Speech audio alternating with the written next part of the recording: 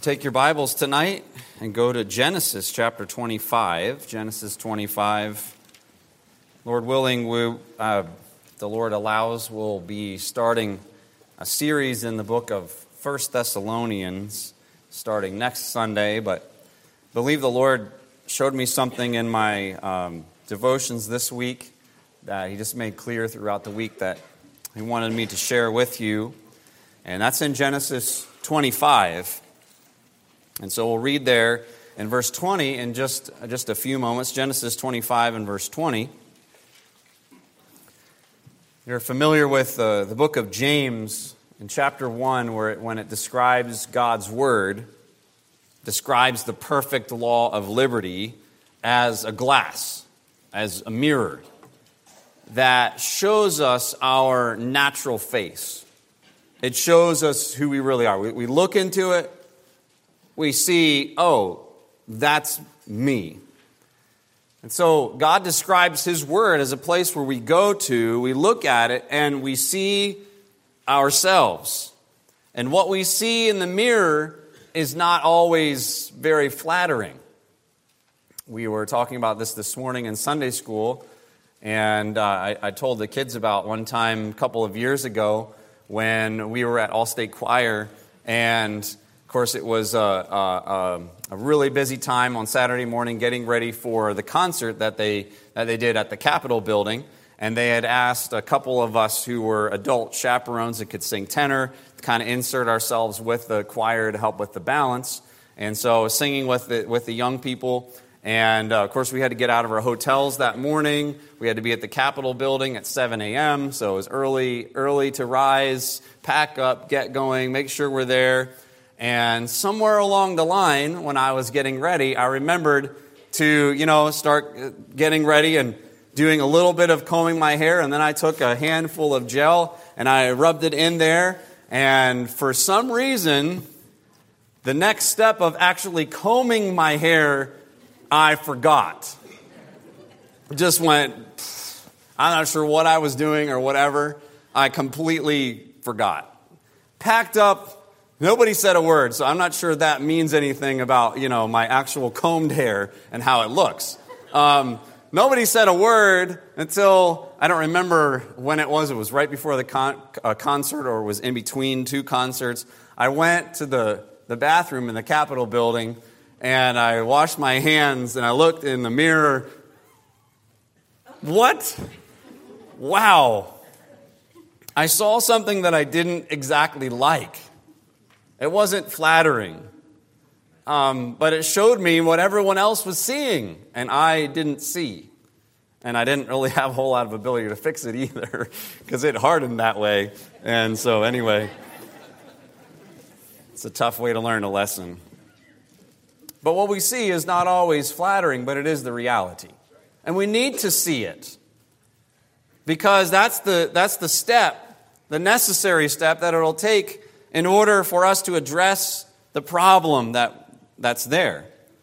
And even Paul, you wonder how the Apostle Paul could say that when he would do that which is good, that evil is present with him. You remember when Paul said that? And I think one of the reasons why he said that is because in his walk with God, God was showing him that even amongst the exterior good things, there were evil motives. There were things that weren't quite right, and God was showing that to him. God was showing him some ugly reflections that still needed to be addressed in his life. And I think we see in that an illustration of what a healthy relationship with God's Word is like for the believer.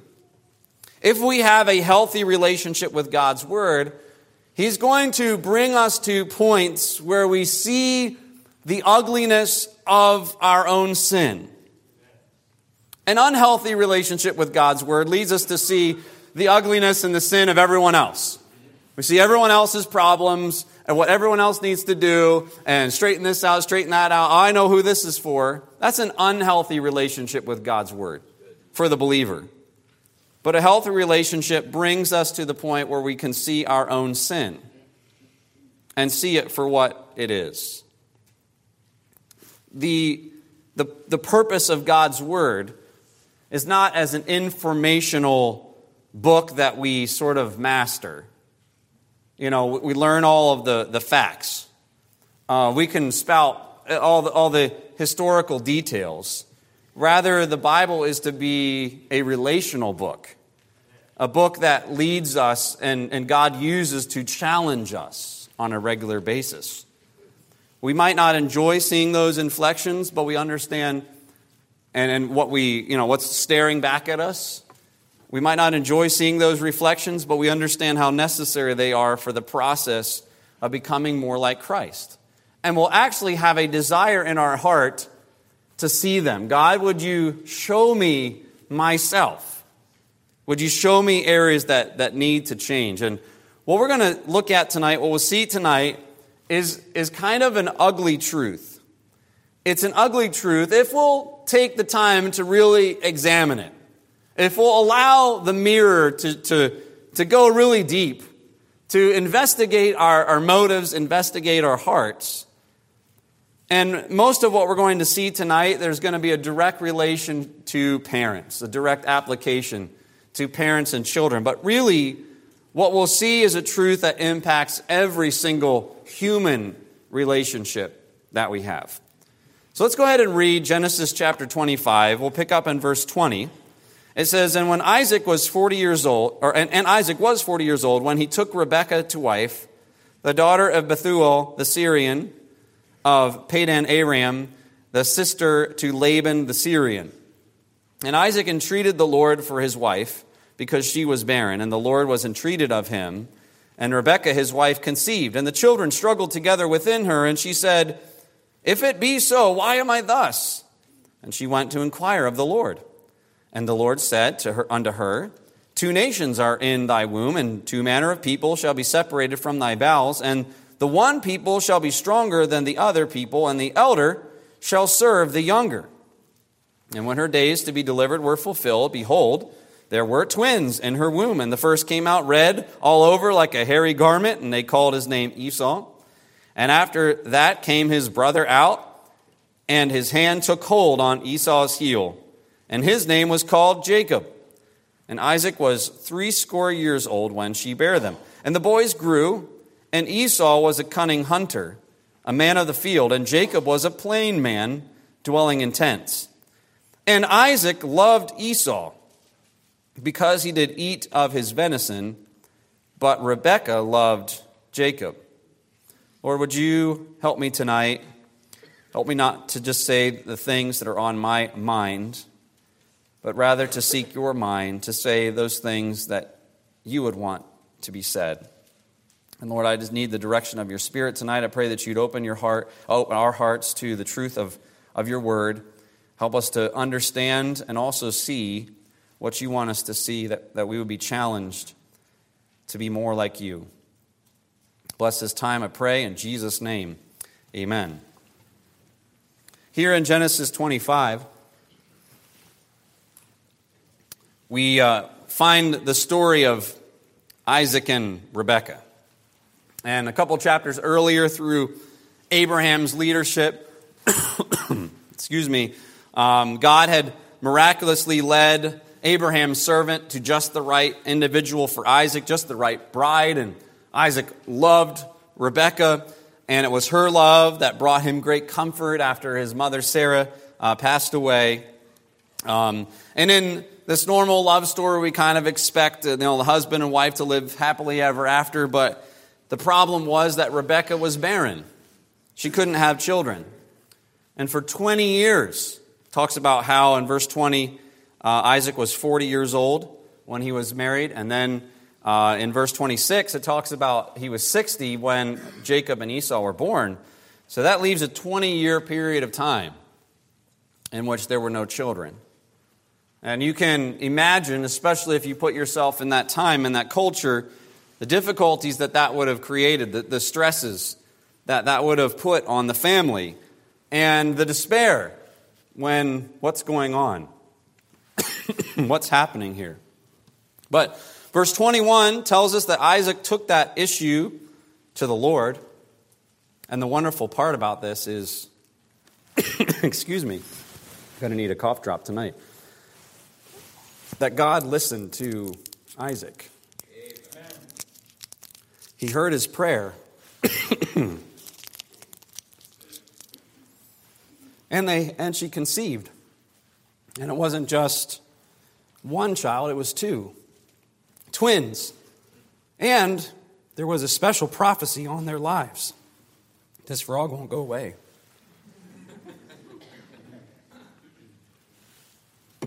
Gonna need an interpreter. I'm gonna start speaking in tongues soon.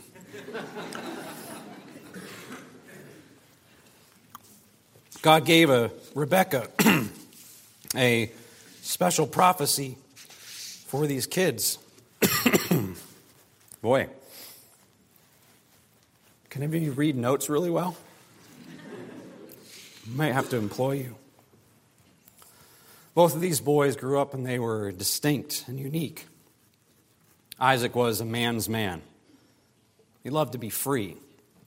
He loved to do whatever he wanted. Jacob is the plain man, dwelling in tents. He describes himself as a smooth man, one who cared for the family and the family business. Now we get here to verse 28. And verse 28 simply says, Isaac loved Esau. Isaac loved Esau. Now, what could be more special than a father's love for his son? It's the right thing. It's the natural thing, right? The Bible even calls that natural affection. It's fitting, it's right. It's fitting, it's proper for parents to love their children. It's fitting and proper for the family to be a place that is filled with love.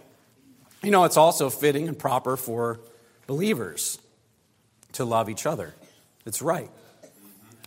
The Bible says it's good and it's pleasant for brethren to dwell together in unity. The problem, though, in our text is that Isaac's love was not all that it appeared to be.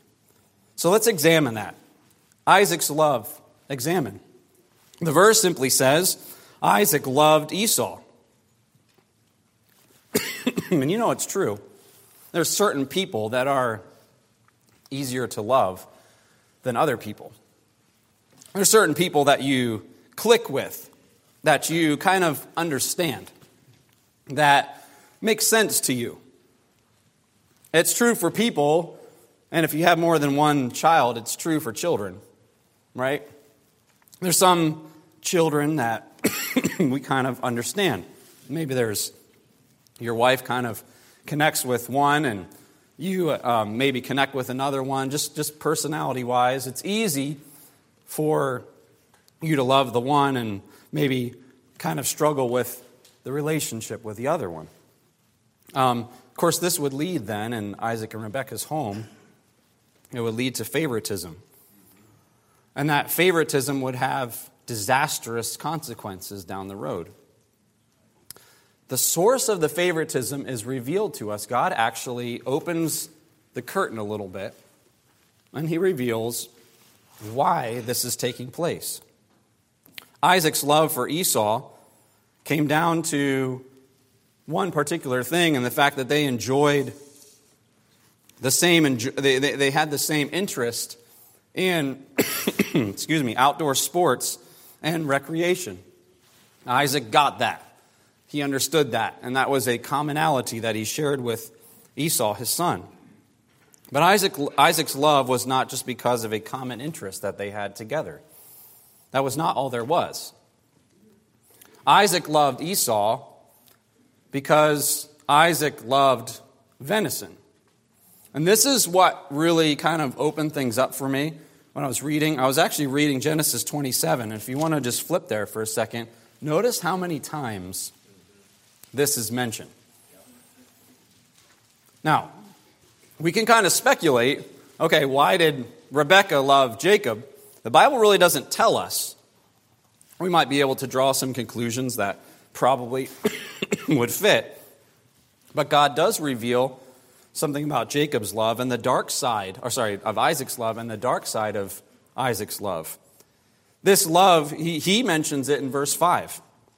It says, I'm sorry, it's not verse 5. Let's see. Verse 3. Thank you. It says, "Now therefore, take, I pray thee, weapons, and thy quiver and thy bow." This is Isaac to Esau. "And go out to the field, and take me some venison, and make me savory meat." Notice the next phrase. "Such as I love." So it's pretty clear. Isaac says, this is what I love. Then later on in verse 9, Rebekah says it. She tells Jacob, she overhears, and she tells Jacob, "Go out to the flock," verse 9, "and fetch me from thence 2 good kids of the goats, and I will make them savory meat for thy father, such as he loveth." Again. And then if that's not enough, verse 14, just a few verses later, it says he went and fetched and brought them to his mother. This is kind of like the narrator. This is really God summing up the story for us. He brought it to his mother, and his mother made savory meat, such as his father loved, over and over and over again. Isaac loved Esau because Isaac loved venison. That changes the perspective of his love, doesn't it? But in reality, if we take a step back, Isaac loved Esau because Isaac loved his venison, and the real source of that was Isaac loved himself. So in reality, in truth, Isaac's love for Esau was actually a love for himself. Isaac's love was selfish rather than selfless. Truthfully, it wasn't love at all. It was lust. It was lust. Which is the exact opposite of love. 1 Corinthians 13, verse 5, charity, love, seeketh not her own. So that means it is possible for love to be the disguise of lust. For something in our lives that we look at and say, you know what, I'm doing good in this area. I am loving, in this case, I'm loving my children. Or loving people in my life. And the whole idea of love is a mask that covers up the real motivation of lust. Love is often disguised and can be disguised in our lives as lust. We talked about how the mirror of God's Word shows us some things that are kind of ugly about ourselves. This is an ugly truth, that our love can often be a disguise of our own lust. Think about parents with your children. We can love our children because of the affection that we receive in response to how we serve them. We can love our children because of the emotional fulfillment that we hope to receive. We can love our children because we have certain dreams and desires that we want to see fulfilled through our children. And you can, I'm sure, think of the illustration of the father who wanted to be successful in the area of sports and was not able to do so. And so he is living vicariously through his son. And in loving, in his mind, in loving his son, he is loving him in order to get something for himself. You know, parents, we ought not to love and invest in our children so that they become what we want them to be. That's a selfish desire. It's a lust. We ought to love our children. We ought to desire our children to be all that God wants them to be. I know there are times in which God's design for their lives may cut across the grain of what we want. We might have a desire for them to be successful. We might have a desire for them to be educated to make a lot of money, to make a name for themselves in the corporate world, to win a lot of awards. And God says, I want them to minister in a place of obscurity. And it cuts across our desires. We ought not to love and invest our children so that they become what we want. We ought to do so in order that they might become what God wants. Amen. You know, we can love our children in order to receive, and here's the big one, and this is one where, I can definitely see myself at times. We can love our children in order to receive the recognition of others, so that they can look at us as parents and recognize our parenting ability. Boy, they really did what was right. Look at those kids, they're all like ducks in a row. They must have done something right because of our parenting ability. We can love our children in order to receive recognition, recognizing our spirituality. Because my kids are spiritual, and that's because, it's because of the leadership at home. We can love our children in order to receive recognition of our own skill, of our own intelligence, of our own ability. But you see, all these things come back to, I love so that I can fulfill a lust of mine. In this case, for Isaac, it was kind of a base sort of lust. We're talking about meat. I do love some good meat, all right? I do love a good steak, but really? And God, we're not making a mountain out of a molehill. This is what God describes for us. This is what is taking place. He's evaluating it for us. He's giving us the reason why. Isaac loved Esau because Isaac loved himself. And God calls us parents to love our children. God calls us as believers to love each other. But we can be guilty of loving each other so that we receive something in return. And instead we are proving that we don't necessarily love others as much as we love ourselves. And we're just using them in order to get what we want to receive. Even, all right, we're being just brutally honest tonight. Even a love for souls and a love for evangelism can be a disguise for our lust for the praise of men. See all the people that I'm witnessing to?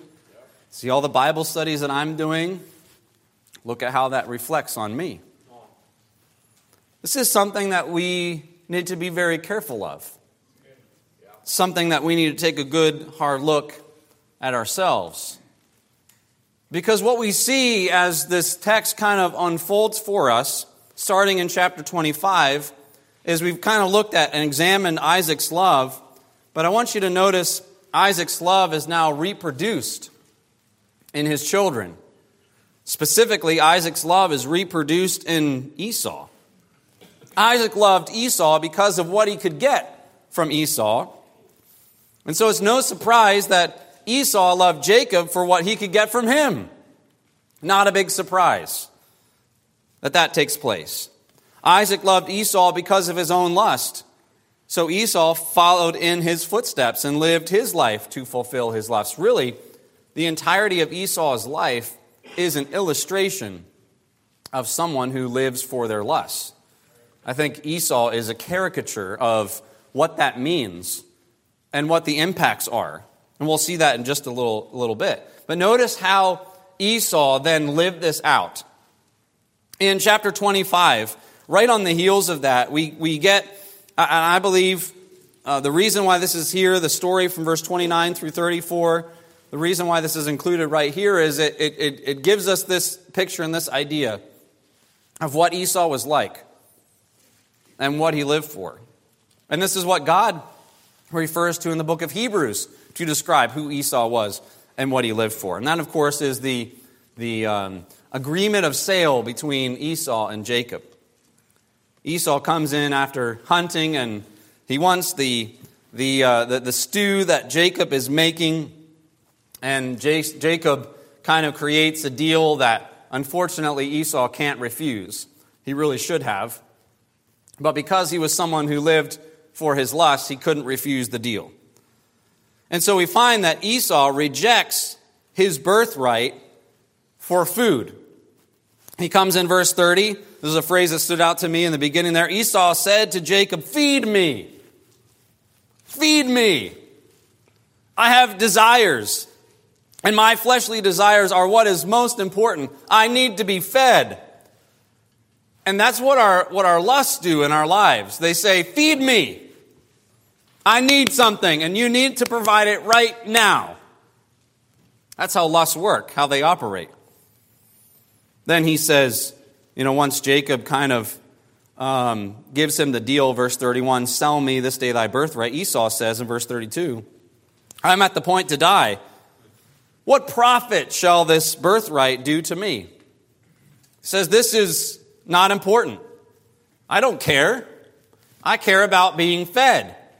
I don't care about this birthright," which, by the way, was what was part of the promise of God to Abraham through Isaac, eventually to Israel, which would lead to the promised deliverer, the leader of God's people. And Esau doesn't really care about that. He cares about his lusts, his desires. How can I fulfill myself and what I want? And so Esau rejected his birthright for food. And verse 34 summarizes it for us. The end of that verse, it just says Esau despised his birthright. And that doesn't mean he hated it, but it means that he was like, "What do I care? What's the big deal? You want that? Sure, it's yours. Give me what I want. I don't care." That's the attitude that Esau has. Now, if you were to ask Isaac, his father, how important is the birthright, I think Isaac probably, if he was thinking straight, would say, this is how important the birthright is. But see, Esau learned from Isaac's actions. Isaac's actions were, "I love Esau because I love venison because I love me." And so Esau says, "I love me too." Great, we have that in common. Birthright, who needs that? And he rejects the birthright for food. Then in chapter 26, if you want to scan down to the end of the chapter, we find Esau rejecting his parents for fulfillment.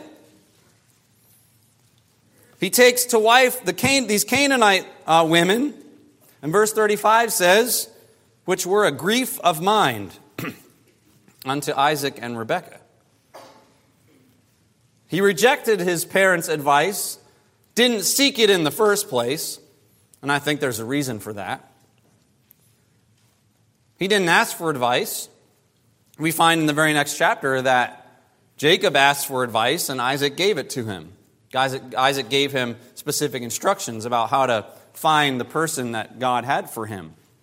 Esau doesn't ask. He goes out to fulfill his lust, to fulfill his desires, finds someone, in this case, more than one someone, and fulfills his desires with them. The book of Hebrews kind of reiterates this for us. In verse 16, it calls, Hebrews 12, verse 16, it says that Esau was a fornicator. Which leads me to believe there is a reason why he chose the women that he chose. There was a pattern of life. There was a lifestyle that he had established. So Isaac had a preference for how Esau, and it was the right preference. He wanted Esau to walk in the right way, but Esau wasn't interested. And I wonder if it was because, I'm thinking out loud, I'm wondering if it's because the example that Isaac left unintentionally by his actions was that you love others so that you can love yourself, so that you can fulfill your own lusts. That's just what you do. And that's what Esau did. He rejected his birthright for food. He rejected his parents for fulfillment.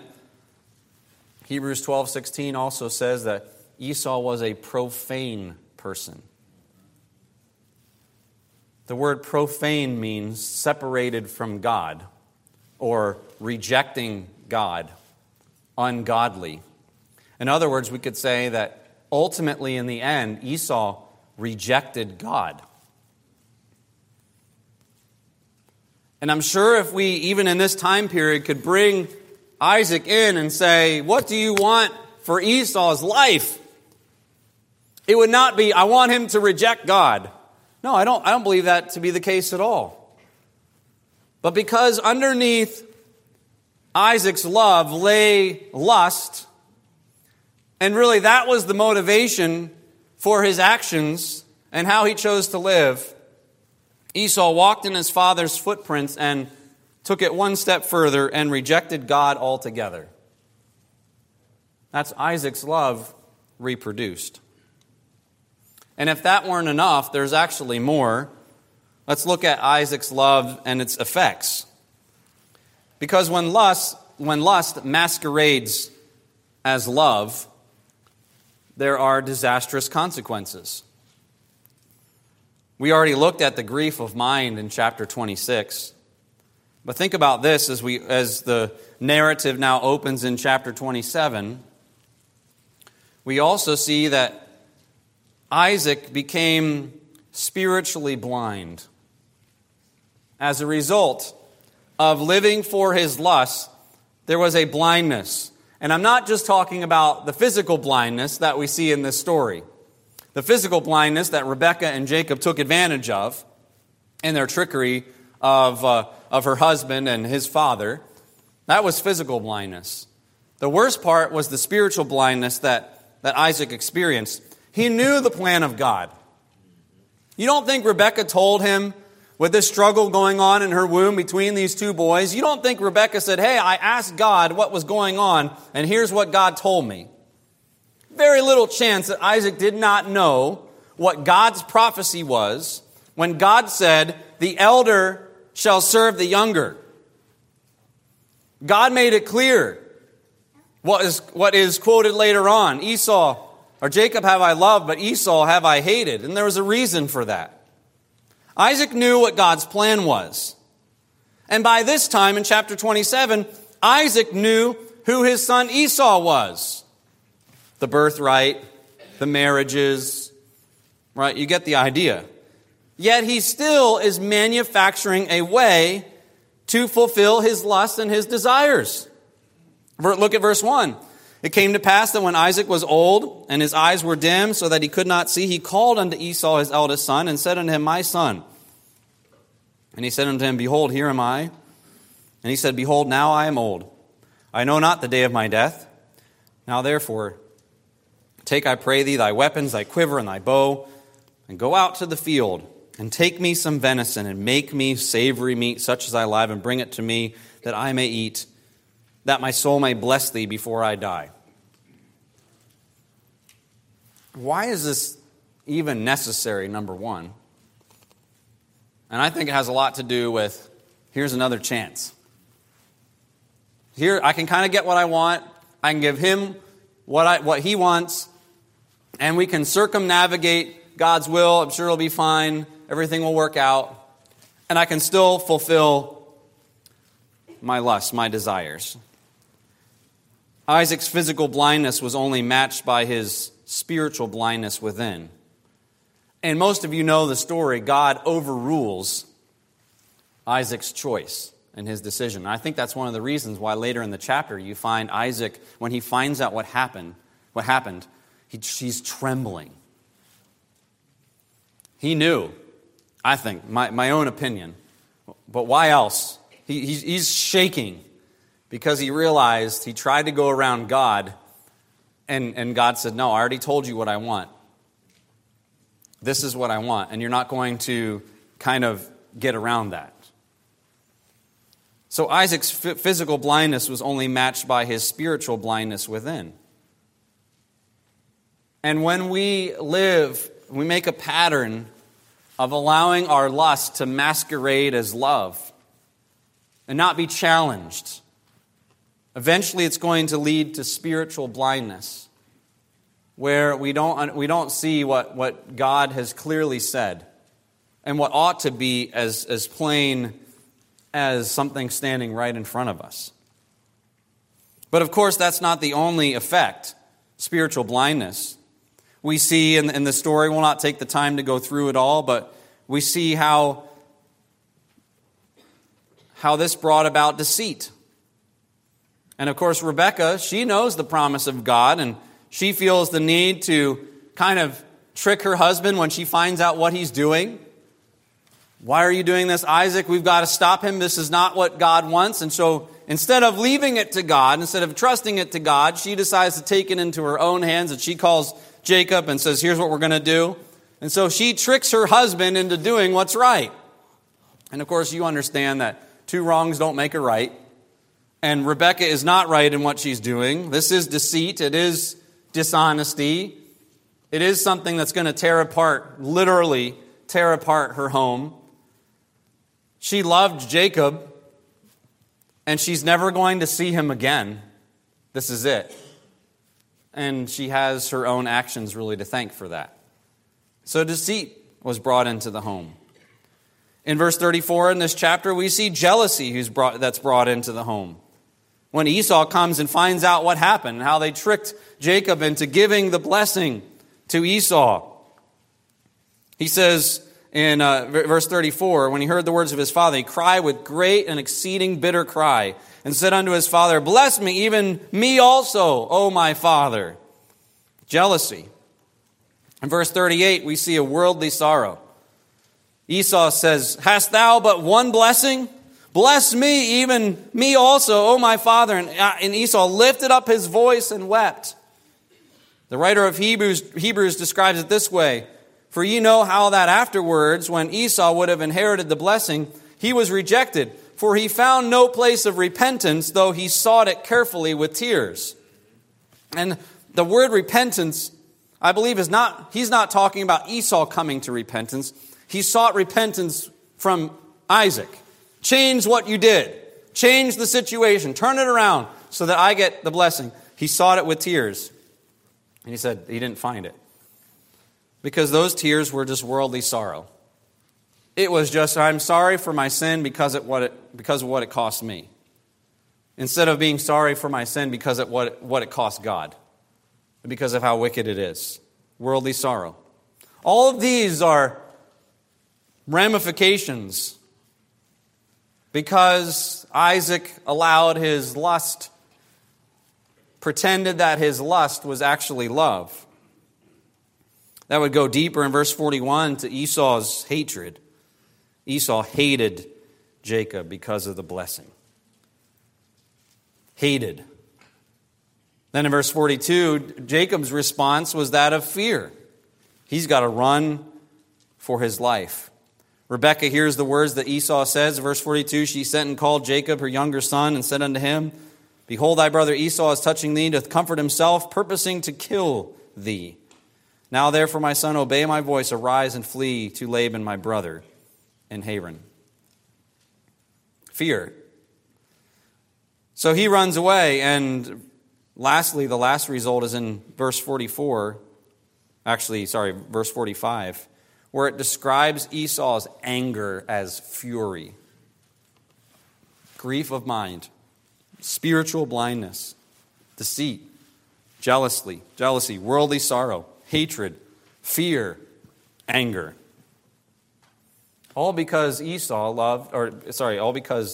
Isaac loved his son. But he loved his son for the wrong reason. He loved his son because he loved himself. And if we're not careful, our own love can be the same way. We look at ourselves and say, hey, I'm doing what's right. I'm loving others. I'm loving my children. I'm loving my family. But if it's not love for the right reason, it's not really love. And there's consequences as a result. But I want to leave things on an encouraging note tonight. So lastly, let's look at Isaac's love contrasted. Because if we're honest, and if we take a hard look at ourselves, Isaac's love is more common in our own lives than we would like to admit. I could say that about myself. Isaac's love is more common in my own life, in my own heart, than I would be wanting to admit to you.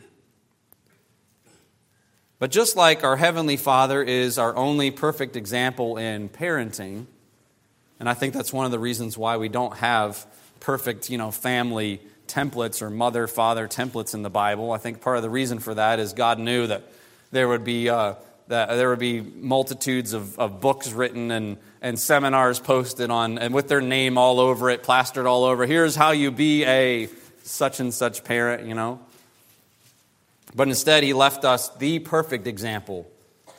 And as parents, our example that we look to, we don't really have a human template, but we do have a heavenly template.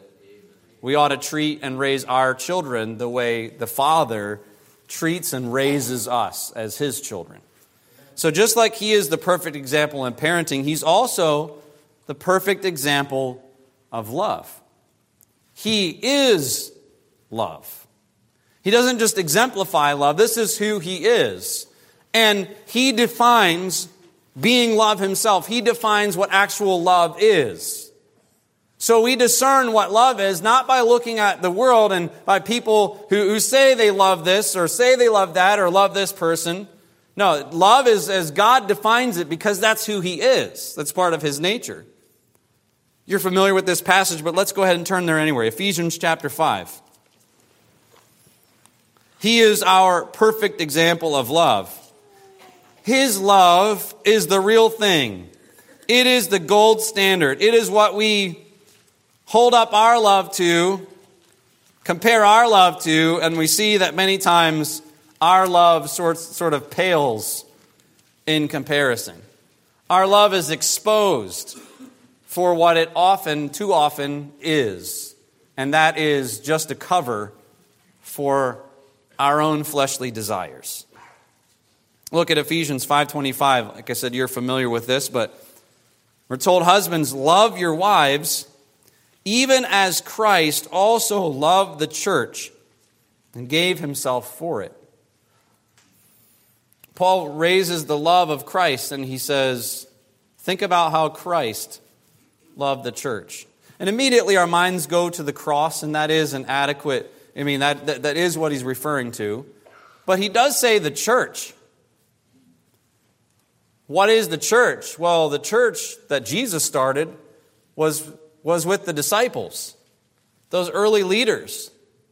Jesus gave 3 years of His life to those men, teaching them, training them, spending time with them, putting up with their shenanigans, being patient with them when they could not understand what He clearly states. Like, how do you not get the fact, like, I'm going to the cross, I'm going to die, and I'm going to raise again? And they're like, we don't get it. The patience that He shows, bringing them along, preparing them, molding them, that's His love. And then, of course, going to the cross for them while they fled from Him and denied Him in the process. What love? Such love. This is the kind of love that we ought to strive to have.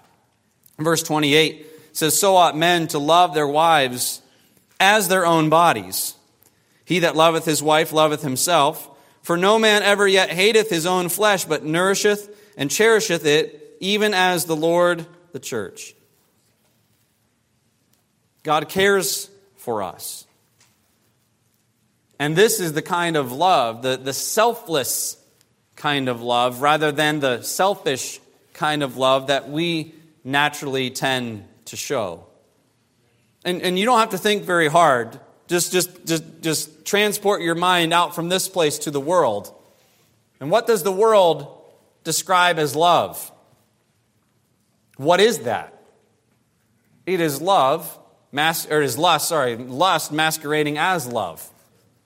It's lust with the mask on it. See, I love this person. I can't help who I love, right? No, what's happening most of the time, if not all the time, is it's just lust with a mask on. We can see that, but yet, if we look carefully enough, we can see that in our own lives. Notice what we're called to. You're there in Ephesians 5. Look in verse 2. We are called to walk in love. Ephesians 5:2.